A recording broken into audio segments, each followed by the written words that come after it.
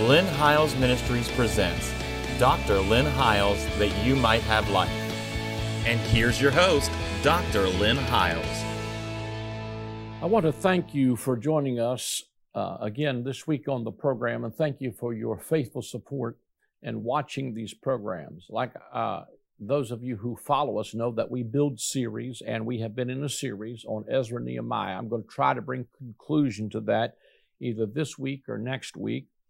But I wanted to come back again, and we finished talking to you last week about the Mifkad Gate, which was the place of judgment or the place of gathering, the muster gate. It was also the appointed place. It was the last gate that was mentioned. And, when the camera cut away last week on the program, I started looking at some notes for this week. And I was reminded that the Mifkad Gate also corresponded to the gate of Benjamin. And in other words, in the book of Revelation, the 12 gates of the city all had on them the names of the 12 tribes of Israel. But also in the names, let me read this to you from Revelation 21:14 through 18. And the wall of the city had 12 foundations, and in them the names of the 12 apostles of the Lamb. So the city that we're talking about is being built on a renewed apostolic doctrine. The apostles, the early apostles, laid the foundation, which no other foundation can be laid other than Jesus Christ. Anything that tells you there's another way in is a thief and a robber and is a false teaching and a false doctrine. There's only one way into the covenants of promise. That's not through Moses. That's not through any other gods. That's through Jesus Christ and the foundation built on his death, burial, resurrection, and ascension. Those things are the key points of apostolic doctrine. But in the names of the 12 apostles of the Lamb were in the foundation of this city. And I've already shared with you, I'm not going to go back and review, that the city of God is not a place, it's a people. It is the community of faith. It is the bride, the Lamb's wife. And he talked with me, he that talked with me had a golden reed to measure the city and the gates thereof and the wall thereof, and the city lieth foursquare. And the length of it is large as the breadth, and he measured the city with a reed 12,000 furlongs. The length and the breadth of it, of the height of it, are equal.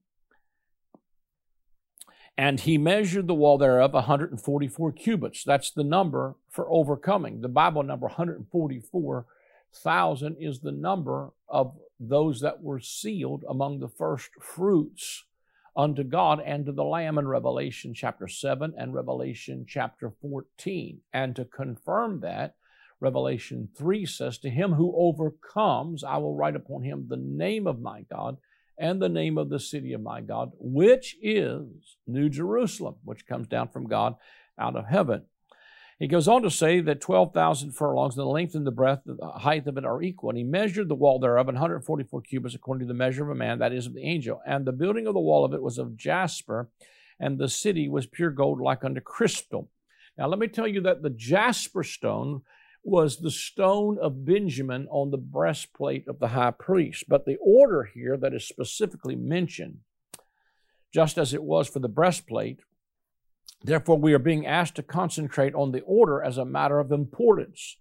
Our focus is once again on just two of these stones, and we note that whereas jasper was the last in the breastplate, it is now the first in the foundation of the city of God. And so the whole principle here of the jasper stone and of Benjamin is that the last will be first and the first will be last.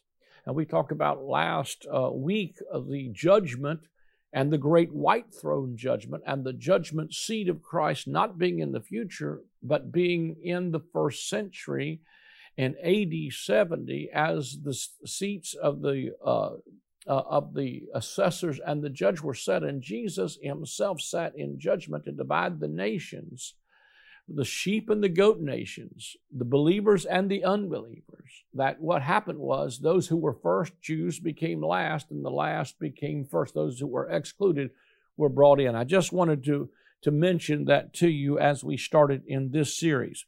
Now, we're about to come to a close with this. And this whole series, and I don't know whether I can get done in this segment or not. If not, we'll do it in the next one.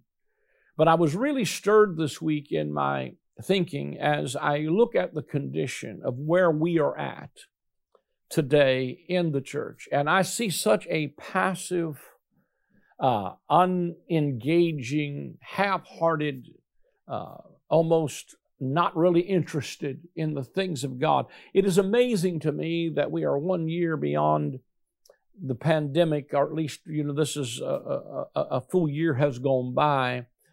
People have begun to go back to work, and it's amazing to me that you still can't hardly get people. I mean, they'll go to entertainment venues, they'll go to Walmart, they'll go to everything but church. And some of them don't want to go to work.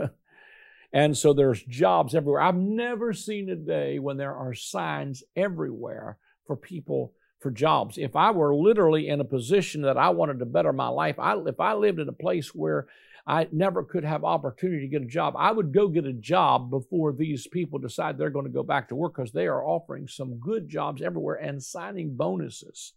But I was reminded of the whole circumstance of Nehemiah and Ezra, that the people have to get a mind to work. And so when I got to thinking about this, and I'm thinking not works for righteousness, but works of righteousness. I think it was Paul who said, I labored more than you all, yet not I, but the grace of God was working in me. So the reality of it is there is a grace that I believe God wants to see come to the people of God to re-engage to the work of rebuilding. I believe that the church has been in digression, in Babylonian captivity, and in religious confusion long enough. And it is time that we hear the word of the Lord that I've been declaring through this series. It is a time to arise and build. And so when I started to thinking about that, of course, we've already shared with you how that when you arise and build, you're building something redemptive. And the wall speaks of salvation, and the gates speak of praise. It is the place of protection, safety, and security. It should be something that we all ask for our families. It is not the new normal to be in captivity. And Isaiah chapter 60, verse 18, he said, violence shall no longer be heard in your land, neither wasting nor destruction within your borders. But you shall call your walls salvation, and your gates shall be called praise. And so I want you to see that this wall speaks of something of protection. Your wall shall be called salvation. Your gates shall be called praise.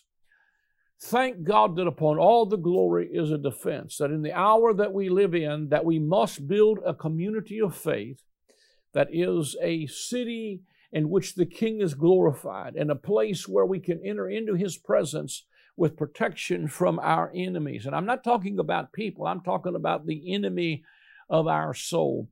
And so as I started to think about this, the Lord began to stir me in Nehemiah chapter 4. It said, but it so happened that when Sanballat heard that we were rebuilding the wall, that he was furious and became very indignant and mocked the Jews. And he spoke before his brethren, and the army of Samaria said, what are these feeble Jews doing? Will they fortify themselves? Will they offer sacrifices? Will they complete it in a day? And will they revive stones from the heaps of rubbish, stones that are burnt? When you rise to build something redemptive, there's always opposition from without.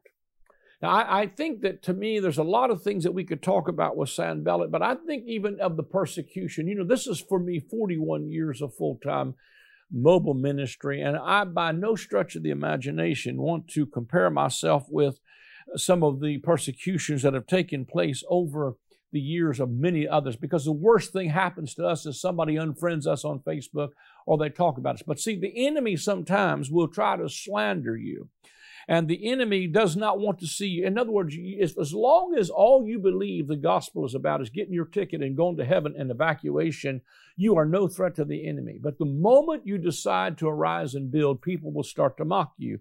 Now, like I said, when I started preaching a lot of the gospel of the kingdom some years ago, a lot of people mocked it. Today, it is gaining ground like I've never seen before, and people are beginning to arise to say, listen, we have seen so many failed prophecies of the end coming, and we're out of here until at least we're at a place where people are now considering there must be another alternative view of this.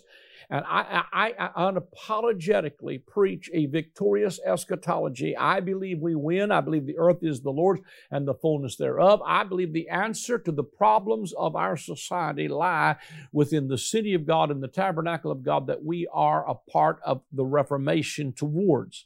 It is the leaves of this tree that will heal the nations. It is from this city of God, the community of faith, that a river runs out of it that touches the nations and heals everything it touches. It is imperative that we arise and build and not listen to the remarks of the Sanballats of our day that would mock us and say, what are you doing? Do you think, I think sometimes it's just the mockery of trying to destroy your sense of value. What do these feeble Jews?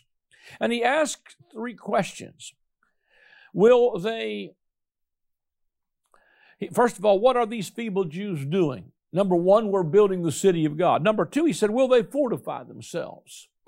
I think that the issue here is the fortifying of ourselves means the building up of ourselves. When we come into a new covenant paradigm, everything is to be done to the use of edification or to the building up of something. So if I'm tearing you down constantly, I might be on Sanballat's side. But the truth of it is I want to fortify you and build you up. I want to say you need to be fortified and built up in your most holy faith, praying in the Holy Spirit. As a matter of fact, the Nehemiah, whose name means the Comforter, powerful picture of the Holy Ghost, becomes the governor of this city. Can I tell you, I believe that what God is wanting to do in this hour is to let the Holy Spirit become the governor in our lives and the governor in the church and the governor that brings the restoration and building us up. And that's what the Holy Spirit does, is He edifies us every time we pray in the Holy Ghost. We build ourselves up on our most holy faith. The second thing he says is, will they sacrifice? And only you can answer that question. Are you willing to make the sacrifices it takes to build something redemptive? Will they complete it in a day? Will they revive stones from the heaps of rubbish, stones that are burned? I believe that God is calling people. He's taking sometimes the most unusual people, sometimes people that have been rejected and you don't think there's any hope for. Lively stones that have been burnt many times, not only by the world, but even by religion, that have been cast aside.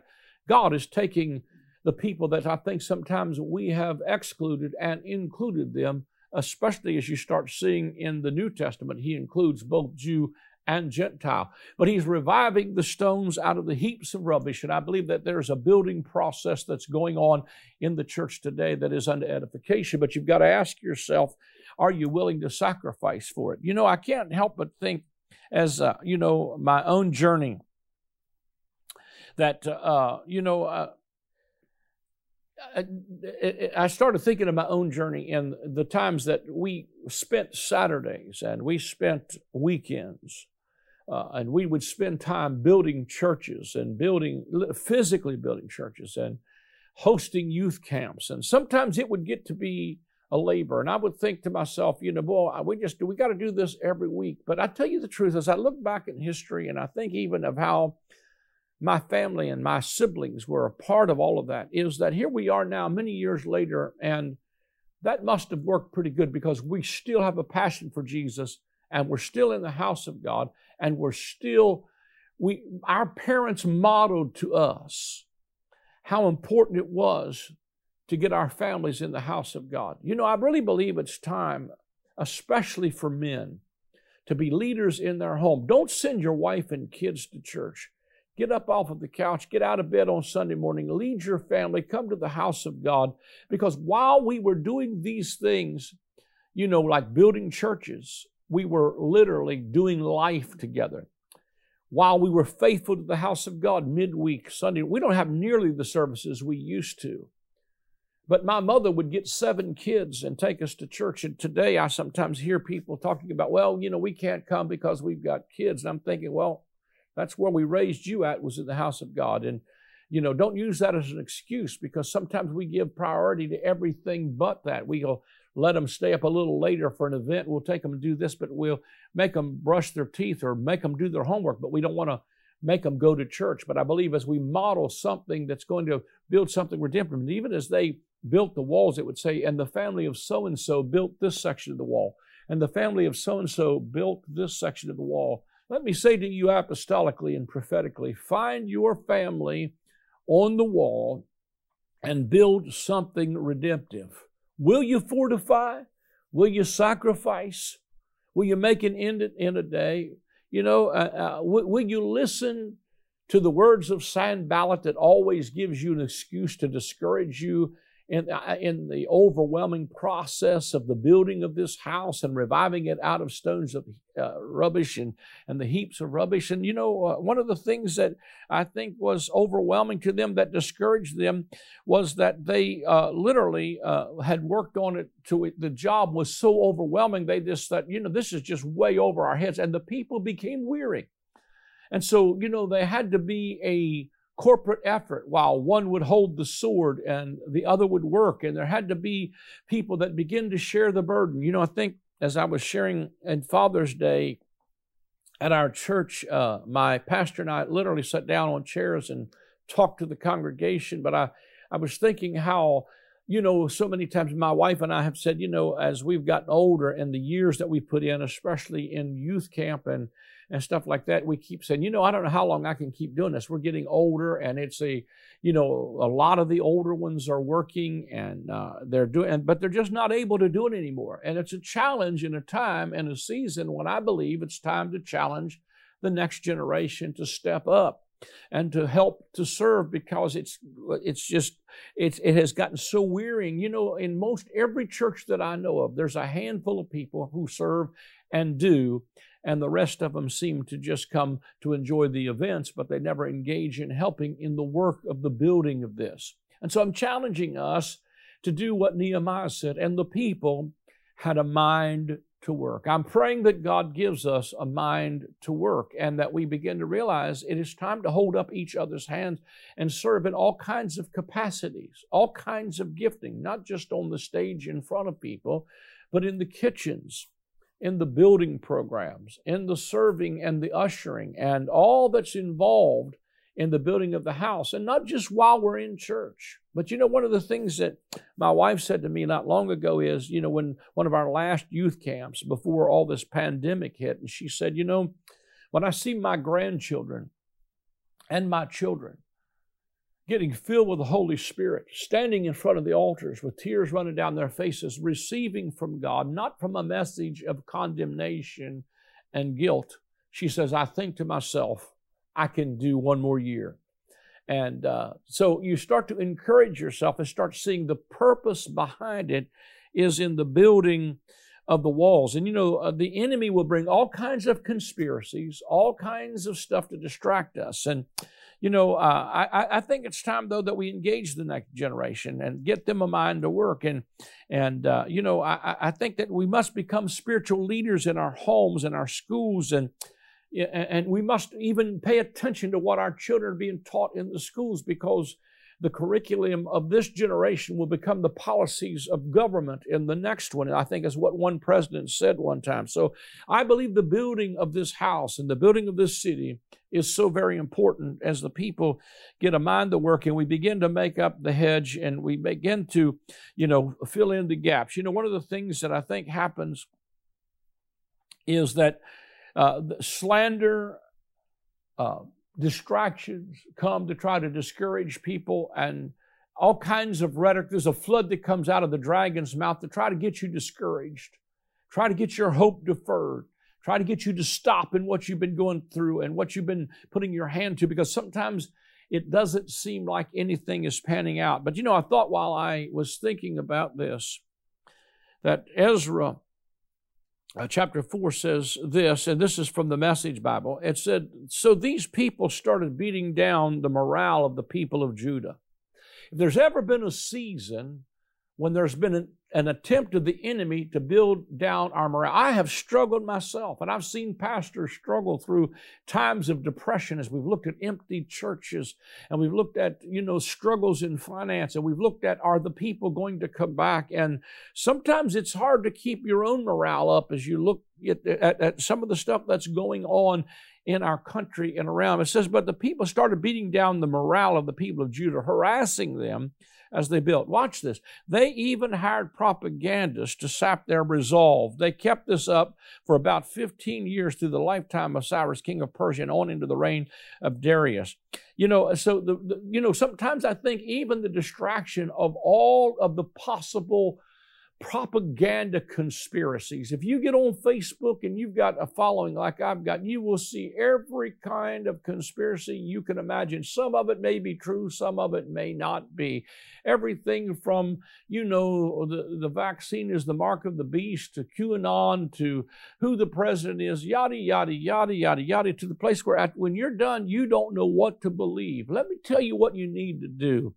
Is shut off the TV, shut off the Facebook page, get in the Word of God, ask the Holy Spirit, because He won't lie to you.